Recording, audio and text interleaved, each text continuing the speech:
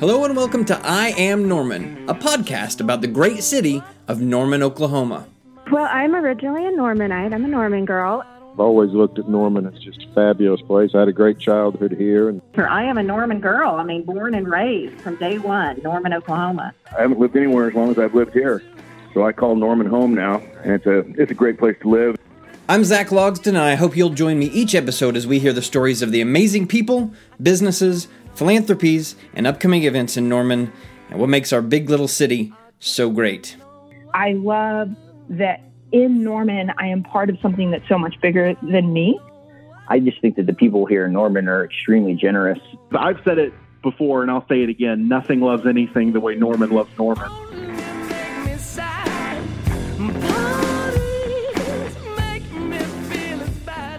The I Am Norman podcast is brought to you by Norman Heating, Air Conditioning, and Plumbing. When your home or business needs cold air or hot water, call Norman Heating, Air Conditioning, and Plumbing at 405-823-9641 or visit them online at normanair.com.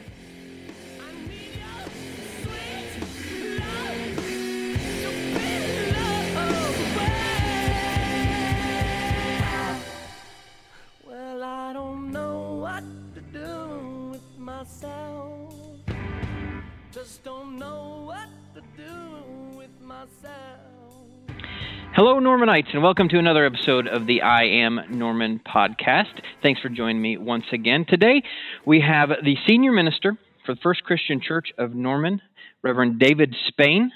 David, thanks so much for being a part of the podcast today. Thank you. Thank you for having me. Start off, as we do with all of our guests, by telling us about yourself, your family, and your history with Norman, Oklahoma. Sure. I grew up in Texas, and grew up in a family of educators. My father taught American history at Baylor, and my mother taught English at a prep school there in Waco, Texas. And so those were my early days. And after some time at school away, first in Louisville, Kentucky, and then at Fort Worth at the Divinity School at TCU. Settled into ministry there in Waco up until 2000. And at that time was when I received the call to come to First Christian Church of Norman. So that's what brought us to Norman, actually almost 20 years ago now, May of 2000.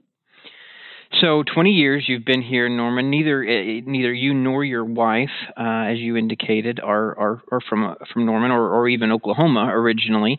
What is it about Norman that has made it a place you've wanted to stick around for so long? Yeah, actually, we both grew up in Texas. In fact, we were both Waco natives. Neither of us was looking to move when we came to Norman. I was very happy in the church where I was in Waco, serving at Lakewood Christian Church in Waco, Texas, and had been there 11 years. But so the call to come to Norman came out of the blue, and initially we weren't inclined to accept, but we continued in the interview process and made a visit up here in the fall of 1999, and that was really a transformative moment. The people and the city of Norman. Coincidentally, years ago, a long time ago, early teen years, I had started following OU football. So I was sort of a distant OU fan. And so I thought it was just a little bit ironic about the possibility of coming to Norman. But anyway, through that long process of interviews and conversations and discernment, felt like it was ended up being a good move for us to come. And I would say the 20 years have verified that decision. We've very much enjoyed being here in Norman, in particular at First Christian Church of Norman. But I've also enjoyed living in Norman. It's a good college town. And since I grew up in a college atmosphere, a college home, and with Pam growing up in Waco and having attended Baylor also, the sort of the rhythms of college life. She is an educator also. And so, just just the atmosphere of a college town, all that a university brings to a town. And then, its proximity to Oklahoma City, close enough, but far enough. Far enough to be its own separate community, but close enough to be convenient if you want something that a larger city can provide. So we have found it to be really just a very invigorating place to live and opportunities to serve through the church. So, we've been very grateful for the opportunity to be here. So let's talk about the First Christian Church. First of all, the denomination is a lot of times people will say you'll mention the First Christian Church and they'll say, oh, what denomination is that? And you say Disciples of Christ, and it's not as it's not as top of mind as or common of a term as you hear like Methodist or Presbyterian or Baptist. What designates the First Christian Church Disciples of Christ as a denomination and the system of beliefs from those other more common those Methodist, even Pentecostal, all the other faiths out there? What designates the Disciples of Christ? Sure. We are, and that's right. I think your perception is accurate that. There are more household names: Methodist, Baptist, Lutheran, Episcopal, Catholic, certainly. So, but the Christian Church Disciples of Christ is a mainline Protestant denomination that we've been around pretty much going west with the westward movement with this nation, with the founding of this nation. So, been around since the early 1800s, and probably stronger in terms of numbers of churches in the Midwest, but certainly a presence here in central Oklahoma and throughout the state of Oklahoma. In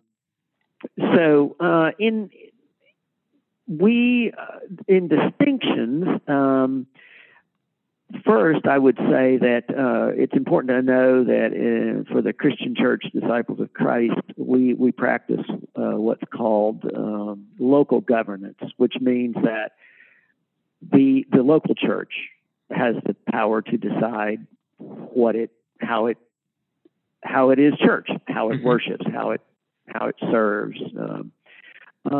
But we are also part of a larger denomination called the Christian Church Disciples of Christ. So we have a regional church and a national church. So we certainly support those manifestations of the church. But what would be distinctive, I suppose, from some other churches would be, at least at First Christian Norman and true of all Christian churches, is communion every Sunday, in which all people are invited. You don't have to be a member of the church. You don't have to be a member of the denomination. You don't even have to be Protestant. It is an open table, and any and all who would want are welcome to receive communion. So in some ways, other churches do that as well, but maybe their table is not as open as perhaps the Christian church. We baptize by immersion, and so that would make us like the Baptist church. So we're a little bit Baptist, we're a little bit Catholic. Our worship style, of course, it's going to vary from church to church, again because of local governance. But we're probably a little more formal in worship style, at least here at First Christian, with robes for ministers. Follow basically what's called a historic pattern of Christian worship. So we have a pipe organ, stained glass. There's a way in which the sanctuary has an historic feel to it, and it was built in 1930. We're ecumenical, which of course means we have particular understandings of the Christian faith, but we also value working with other denominations and other religious traditions and faiths. And so we see ourselves as partners in the community with other churches, with mosques, synagogues, and so ecumenical in spirit, and that's always been true.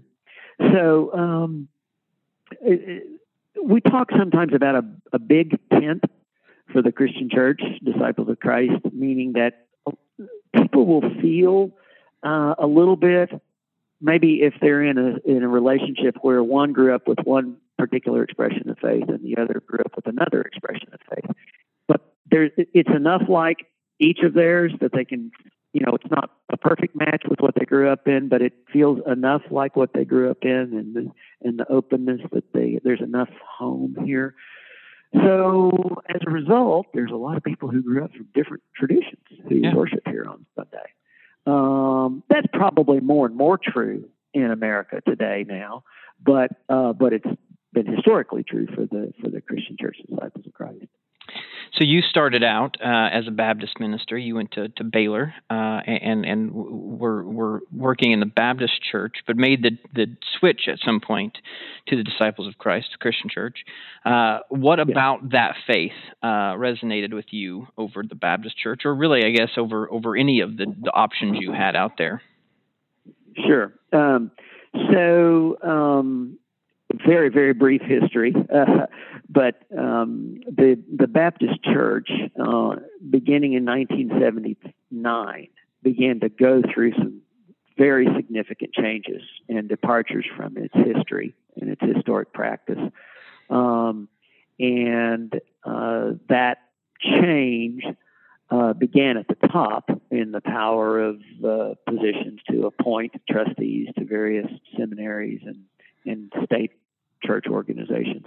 Well, that shift began to move the Baptist Church, the Southern Baptist Church, in a much more, and I always am a little reluctant to use a label, but we'll just, for the sake of this conversation, begin to move the Southern Baptist Church in a much more conservative and constrictive tradition. Gotcha. Practice, not tradition, but practice. Right. And so, as a result, I began to feel that was less and less a home.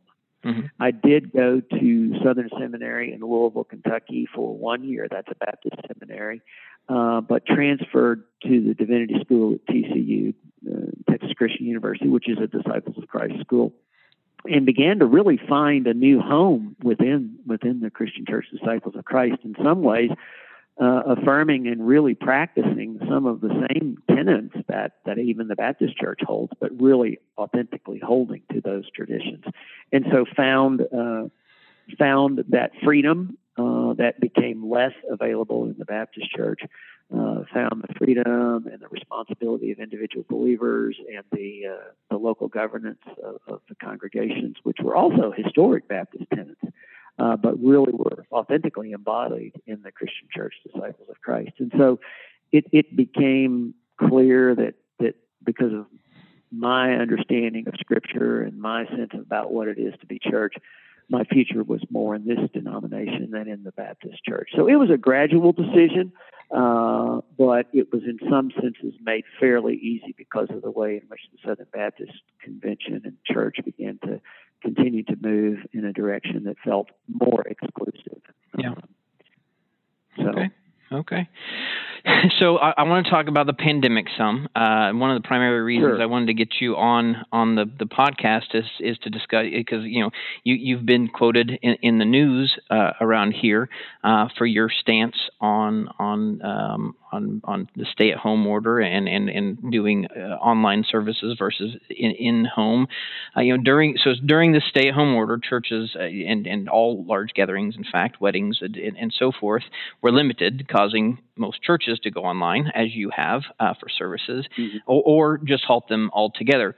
So many churchgoers have been clamoring to get back into the pews, many expressing some pretty hardcore anger over not being able to, including threats of lawsuits and all of these things against local government, saying you have to let us back into church.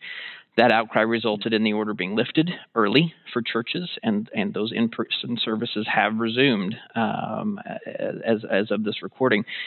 But you have stated that First Christian will continue to stay at home through at least the end of May. So my question to you, talk about that decision and why you, and I assume your members, aren't quite as adamant that in-person services resume.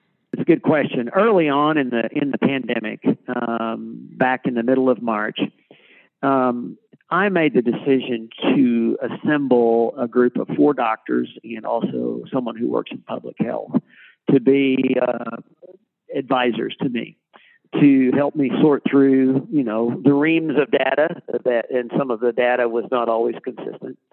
And so these are 5 people who are living with the pandemic as doctors, and they're in different fields, and then the public health official.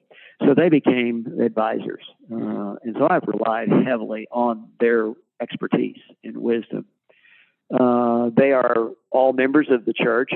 They're also scientists, doctors and again, public health officials. And so they're dedicated to their profession, and they also love the church. And that is, and value the place of faith in a family's life, an individual's life. So I felt like that's the perfect combination.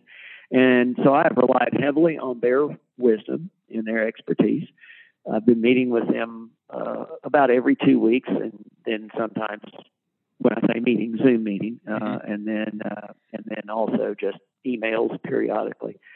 And so their advice, along with the advice of the both regional church leaders and the national church leaders, and then within the denomination, and then even going beyond that, just the general wisdom is the mistake to make is to open too soon. Mm-hmm. And so, I've been willing to just simply say, whenever we're looking back on this time, down the road, whenever that is, mm-hmm. I'll be willing to say, yeah, the mistake I made was I waited too long. I was too concerned about keeping the congregation safe. Yeah. I can live with that mistake. But I don't say that lightly, because this has been heartbreaking. We've missed the high holy days that all churches celebrate in this season, with mm-hmm. Palm Sunday and the Holy Week services and Easter. And then just beyond that, in this church, our Youth Sunday, our Baptism Sunday, our Infant Dedication Sunday. I mean, there's just one Sunday after another of wonderful, wonderful celebrations and times to be together. And we've missed all of that. And so, of course, that's heartbreaking. But it's just not safe for us to be together at this point. It would be, you kind of, sometimes you have to decide what you can live with and what you can't live with. Yeah. And I just can't live with the idea that opening too soon might encourage someone to come who then might be infected and might be ill or even, die from it. I just that's a thought that is mortifying to me. Right. So that's how I've gotten to that decision. Hasn't been made unilaterally, and I've communicated that kind of basically in 2-week intervals, taking it 2 weeks at a time. Mm-hmm. Partly because this virus is constantly changing itself. It just seems like every week there's it shows some different set of teeth. Mm-hmm. And so I feel like 2 weeks at a time is a reasonable time frame from a medical standpoint, but then also just psychologically. I think people can sort of take 2 weeks at a time, and that makes sense. And then in another 2 weeks we'll update it. So that's the approach I've taken. I'm certainly not claiming it's the right or the best one, but it's been helpful to have that medical team and the public health person advise. Now, there are plenty of people that disagree with that approach, but plenty of ministers around town, around the state, sure. around the nation that have said, no, we got to get back in the pews, we got to get back into our in-person services. Why do you feel like those in-person gatherings are so important to so many people? I mean, technology allows us to, quote, attend from home, and there's no arguing that that's not a safer option during something like this. Why is sure. that? Why do you feel that's not enough for some of these people? Well, I absolutely defend every local congregation's decision-making process. I mean, I affirm that whatever their decision process is for their local congregation, I believe they have the right to do that. So I certainly don't. I trust that whatever decision they make is, they're trying to do as informed a decision as they can. So I don't have issues with other churches that open in terms of their right to make that determination. Christianity, at least, is what we call an incarnational faith. I mean, the root of Christianity is that it is a religion that is the Word became flesh and dwelt among us. So to quote, from John's Gospel. So Christianity is incarnational. It's an in the flesh, in person, face-to-face experience. So I recognize that, and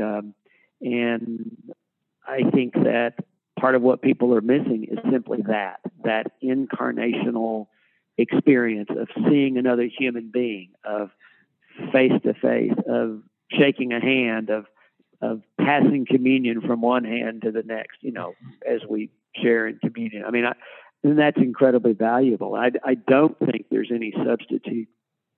Take it out of religious context for a second. I don't think there's any substitute for an in-person conversation.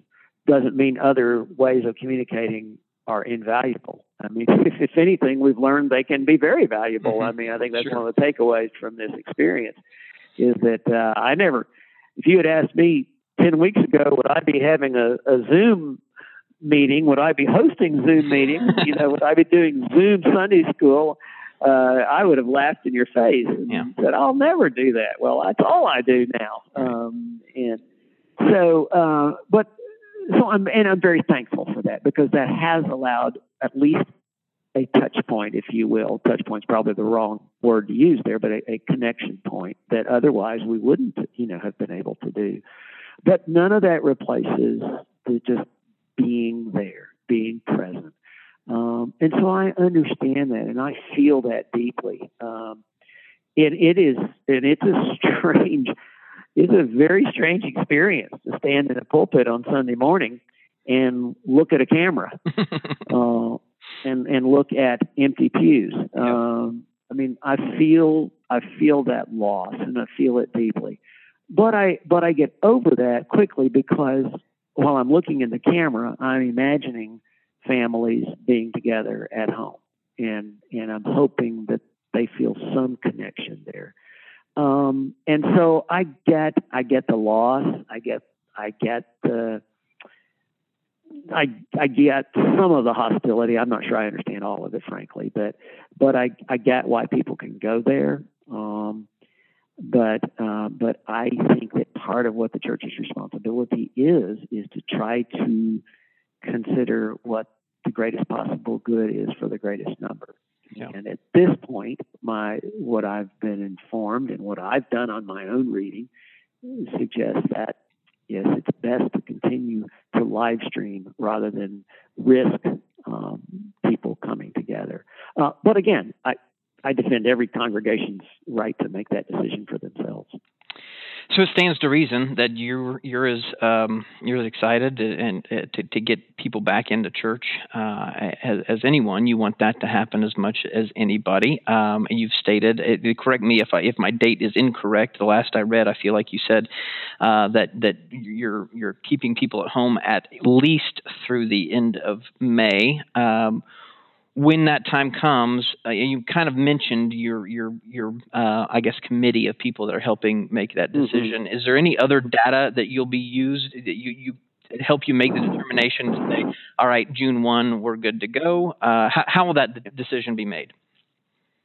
Yeah. So the first decision or the first consideration, will be through my conversation with my colleagues in ministry here, the other ministers here at the church, as well, and this what I call the medical advisory group. So that'll be the start of it.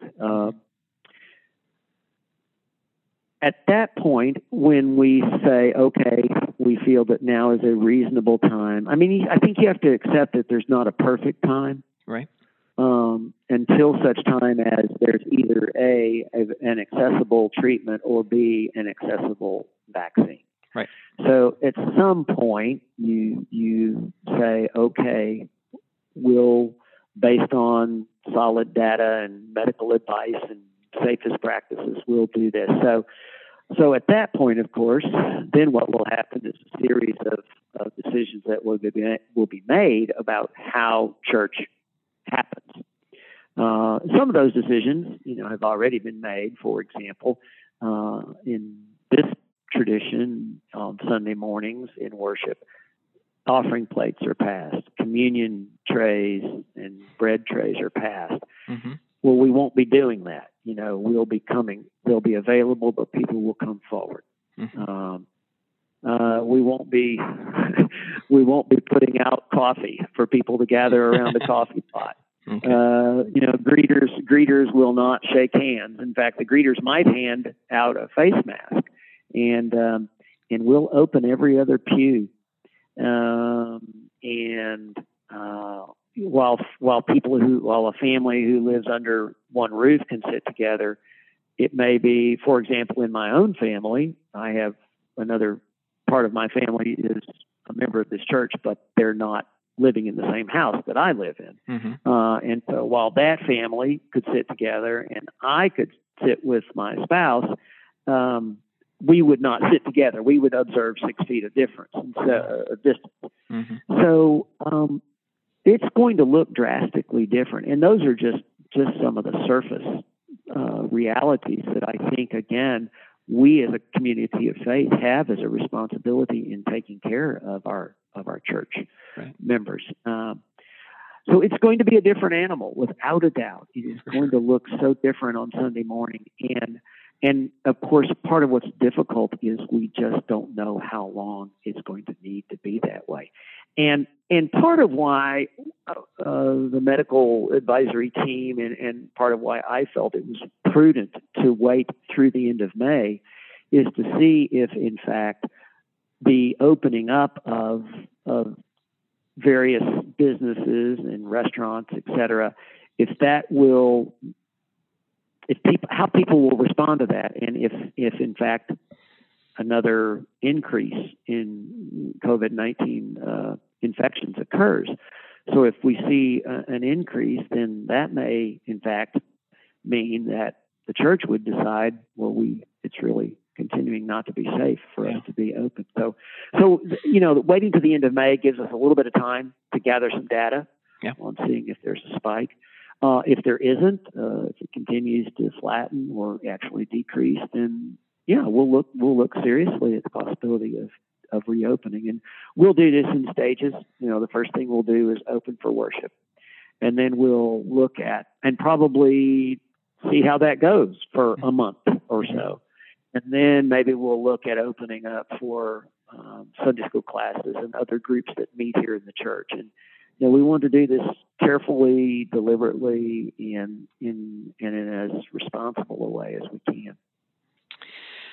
In my own church experience, you after church services end, everybody files out. We file right past the minister. You shake hands and you walk out the door. It's going to be it's strange, I would imagine, not having not shaking hands with the greeter as you walk in, but surely not shaking hands with the minister on your way out the door. You think are you going to stand behind a piece of tape and wave to people as they walk out? Have you thought about that? Yeah, I think that some of the details I have not figured out. Okay. That example is a good one because I have actually thought about that one. And I think that part of what you do is you don't stand where you used to stand. Yeah. I think maybe you do that differently. One of the things that's true about this is wherever you are and whatever you're doing, you are having to rethink everything. We all are having to rethink everything. Right. There's no part of life that isn't filtered through COVID-19 now and what safe practices are. So from, wiping down grocery sacks that the delivery person has delivered, to your home, or for example, when I go to the store, I go gloved and masked, and I don't even use the store's baskets. I take my own, so just everything's different. So I think that one of the ways you deal with that example of, shaking hands, of course, is simply, I won't stand where I normally stand. Yeah, and that makes sense. Yeah, but some of these details, I think, we'll try to think of everything, and of course, inevitably, we humans never think of everything. Sure. And so we'll probably learn as we go. But I think this is a congregation that is respectful of the realities and appreciative of the precautions that we're taking. Yeah. But then you just, you go into an environment where you've been used to shaking hands, as you say, or, some people hugging each other, and to have to think about not doing that, it will certainly be a challenge, without a doubt.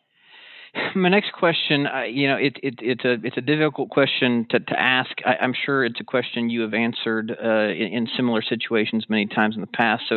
So it, probably not nearly as difficult for you to answer as it is for me to ask. But when something tragic strikes, like a terrorist attack, like a destructive natural disaster, or a global pandemic, the question of where is God in this inevitably comes up. And that is something you and thousands of other ministers have to address. Hundreds of thousands of people are dying, and to no fault of their own. And so I pose that question to you now. Where do you find God in all of this? Yeah. Well, that's in some senses the question that has been a vexation for anyone who has ever affirmed that God is. What do we do about situations? How do we think about God in situations like this?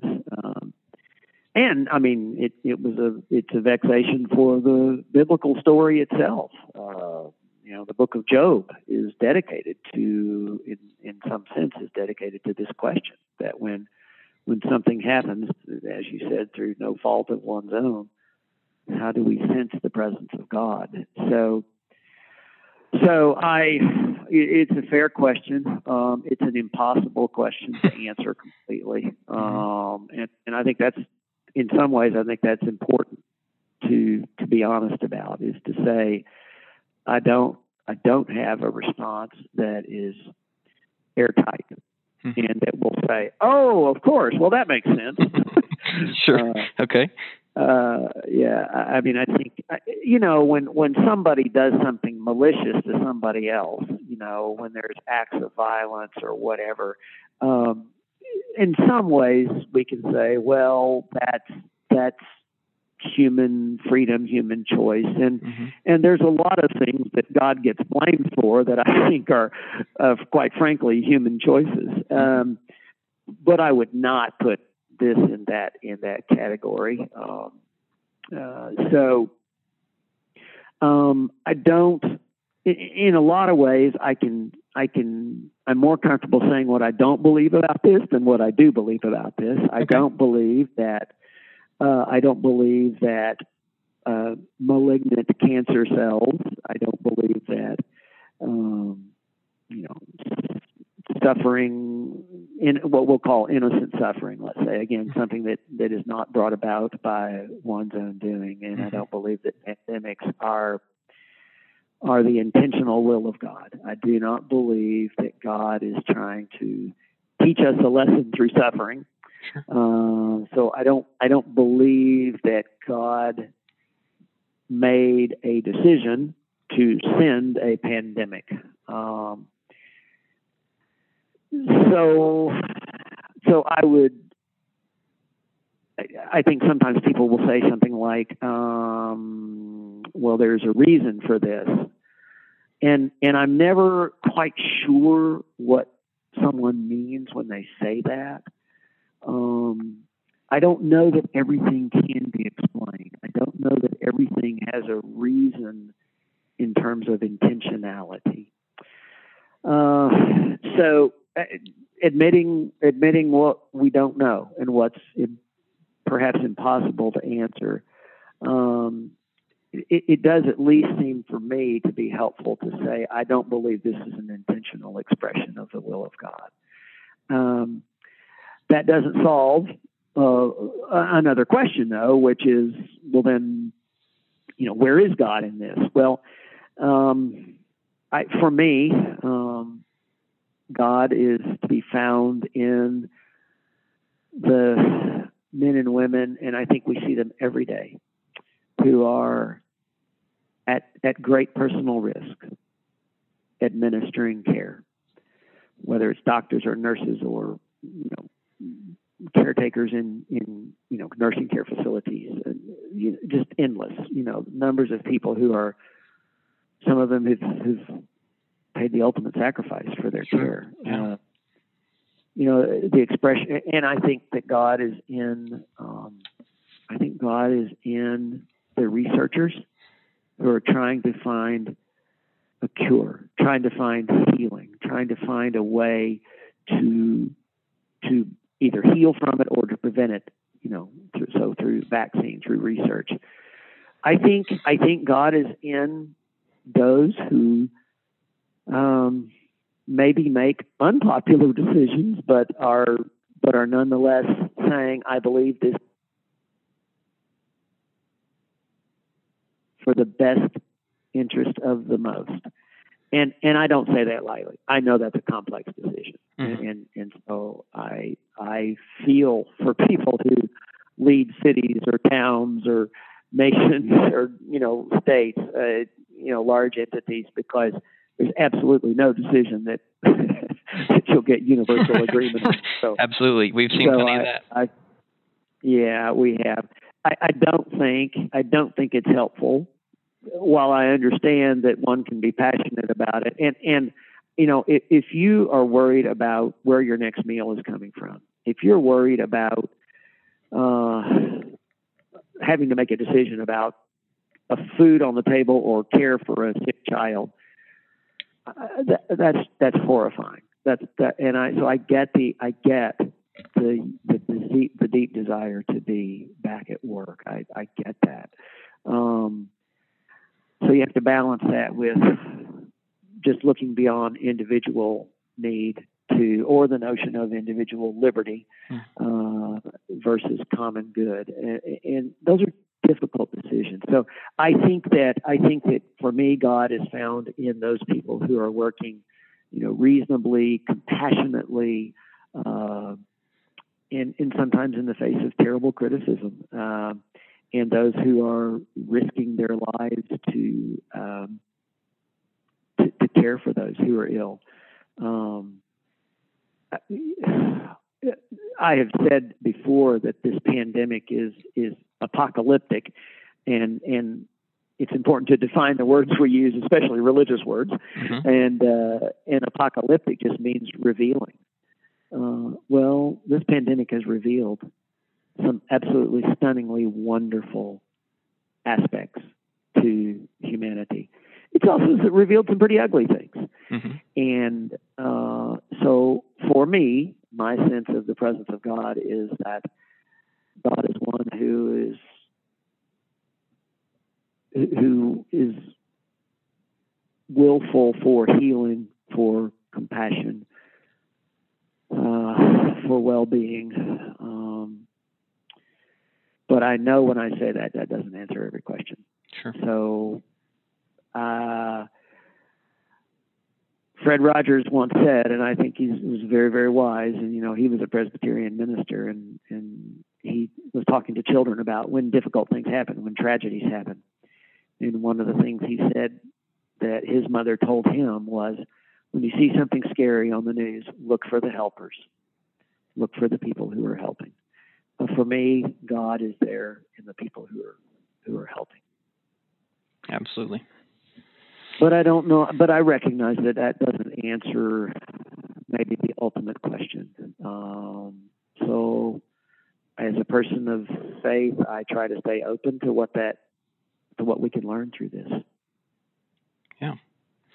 That's some great perspective, and I appreciate your openness and honesty about that topic. I know it's not always the easiest thing to discuss, so I thank you for that. Sure. Some more. We got pretty deep there for a minute. So before I let you off the podcast, I kind of switch gears, a little more lightheartedness to end things and learn a little bit more about you. When these are questions I ask everybody that comes on the podcast, and I'm interested to hear your perspective on these. We take so many things for granted, and I know that I took many, many things for granted. Things that it never crossed my mind would be things that would be taken away from me. And I get some great answers on this. Everything from haircuts to pedicures to shaking hands and hugging and all of these things. When this is all said and done, tell me something that you'll never take for granted again. Yeah, that's one of the takeaways that I hope will come from this experience is a heightened awareness of aspects of life that we had not noticed before. So I notice families out riding bicycles, and I notice people sitting. We live in a cul-de-sac. There are people who gather in a cul-de-sac, maintaining social distancing and sitting and talking. Mm-hmm. I mean, some of the things that faith would identify as what might be called Sabbath, which is simply stopping the frenzied life that we sometimes lead and listening to the birds and watching the clouds and engaging a neighbor and having a deeper conversation. I hope we continue to do that. I hope the other big takeaway that I would hope would be that that this pandemic has taught us that we really are connected. And I think that, people wanting to be back together, for example, from the earlier question about wanting to be back together in church, is a recognition that, by golly, we are connected. Mm-hmm. And that connectivity matters, and how we are connected with one another matters. So I hope that people, we're living in a time that is somewhat polarized, and I think those are choices that people make. And so I hope that the pandemic will remind us that we really are connected. And yes, there are genuine differences in philosophies and perspectives and ideologies, but bottom line is this is the human race, and we're connected to the creation and all of those aspects. So I hope that a greater sense of connectivity, maybe a little more kindness would event from that, because one of the things we've seen is that we're actually all vulnerable to this. Right. Early on in the narrative, it seemed like, well, people my age and older, they're the most vulnerable. And then, when a 30-year-old who's a health trainer dies, who's in great condition, you go, oh my gosh. And then, well, maybe children aren't as vulnerable. Well, now we're learning maybe children are vulnerable to some horrific manifestations of this. Right. And so, I'm hoping that we can take away from that a deeper sense of our shared humanity. That would be a wonderful takeaway. Yeah, I hear you. So when you can stop, being distant from one another, when you can finally go out and go to your favorite restaurant here in Norman, and go inside and sit within, a few feet of other people, where is that favorite spot that you like to go eat, and what do you like to get when you go there? Oh gosh. Well, there's so many wonderful places to eat in Norman. We have church members here who own Gabarinos, and and then church member who owns the restaurant on Main Street. Are you talking about Scratch? Is that? Yes. Okay. Thank you. Yeah. And so. I mean, yeah, obviously, I think of those first because I recognize how vulnerable they're feeling. Yeah. And so I worry about them. Yeah. And so, gosh, I don't know. Most of them. That's one thing Norman, everybody seems to agree on, is Norman has a great, some great restaurants out there. Everybody has their favorites, but everybody also has trouble deciding on one or two or three to mention because we have so many great places to eat here. Really, really good food. So we'll end on this one. Let me ask you. Tell me one thing, something, or someone that right now you're extremely grateful for. Well, so let me. One other thought popped into my mind. Okay. And that was that I will be excited to go sit at a baseball game. Oh yeah, absolutely. And I know that. And in many ways that's trivial. I get that, but sports is so woven deeply into the fabric of our culture. Mm-hmm. And when you live in Norman, Oklahoma, certainly is, yeah. And I am so glad I do not have to be the one to make the decision about whether fans get to go to fall football games or not. I mean, that's just, I can't imagine that one. But I'm sympathetic to the pressures they're facing. Mm-hmm. Well, oh my gosh, always your family. Mm-hmm. You're so grateful for your family, and the ways in which they have responded.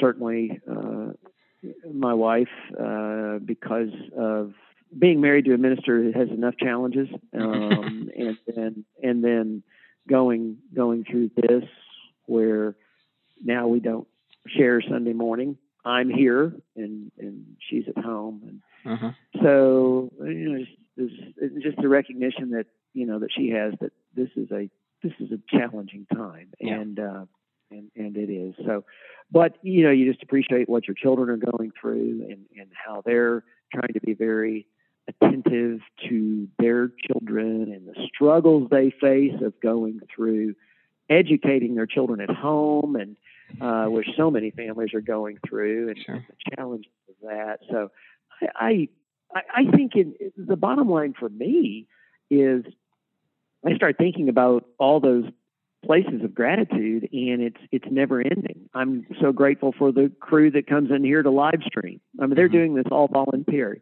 and they do it because they love the church and they want people to feel connected.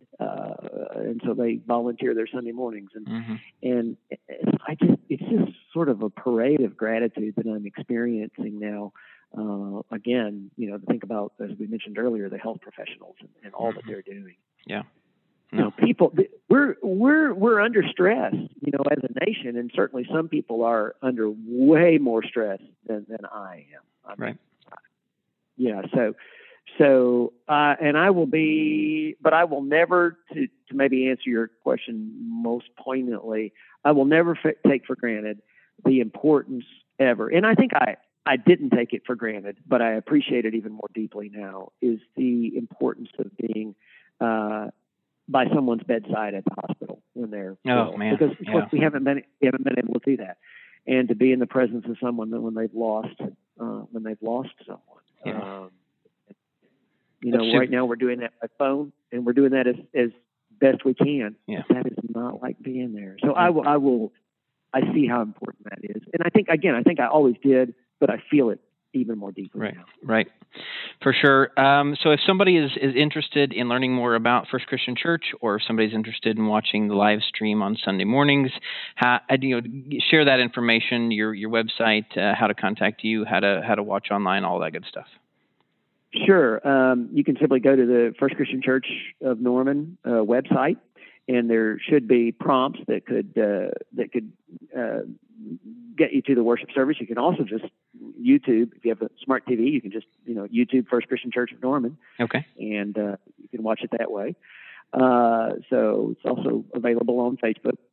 Great. And then So I think if you go to the website, that should get you the basic information. But the First Christian Church, I mean, do you want like the phone number or something like that? Whatever you want to share. If you want to, email address or phone number or anything like that. Okay. All the ministers here are accessible by their first name. So, for example, it would be David at fccnorman.org. And right now, our building is locked, but we do answer the door. I mean, Gotcha. If somebody comes to the door, you phone or knock on the door. Again, just practicing safe distance for everybody's sake. Yeah. So, and that's one of the things that I feel is important is we've had staff here the entire time. We never closed the church. Yeah. And so we've had people here. So we are accessible, and the phone is 329-2192, and we are accessible. And emails. I've even written a few letters. Shocking. Wow. To write a letter. Going put a stamp on it. Totally. Yeah. I love it. So we, lots of ways to be available. Perfect. Well, to all my listeners, if you'd like to follow this podcast on social media, you can do so on Twitter, Instagram, or Facebook. The address is I Am Norman Pod. David Spain, thank you so much for being on the podcast today. I really, really appreciated your time and your insight.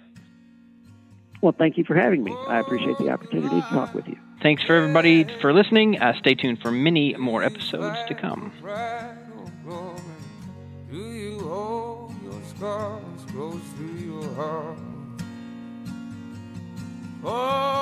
The I Am Norman podcast is brought to you by The Hall at the Rail House, Norman's premier event space in the heart of downtown.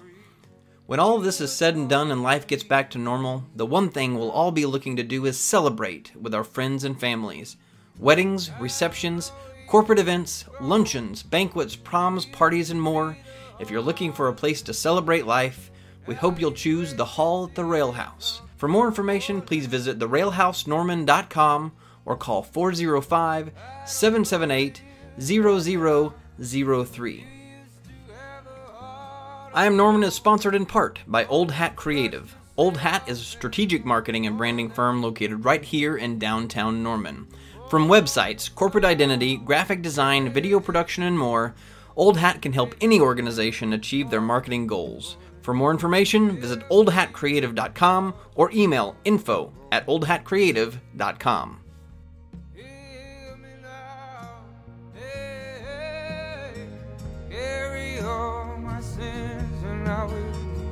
Learn to love the flesh and nothing more.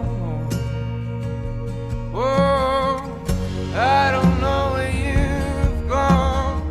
You used to be the heart of this town. Wasted all your tears on someone else. Well, I don't know where you are now. You used to have a heart of trust yourself and no one else. Oh, no one else.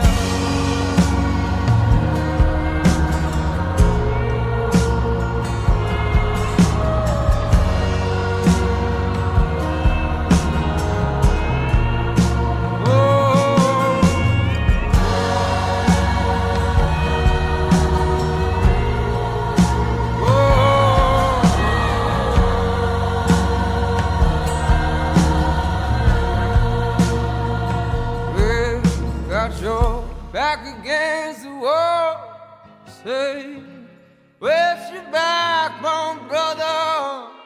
Where's your backbone, brother? Where's your backbone, brother? Where's your backbone, brother? Where's your backbone, brother? Where's your backbone, brother? Where's your backbone, brother?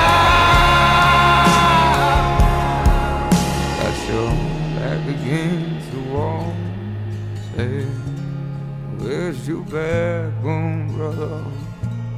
Where's your backbone, brother? Where's your backbone, brother?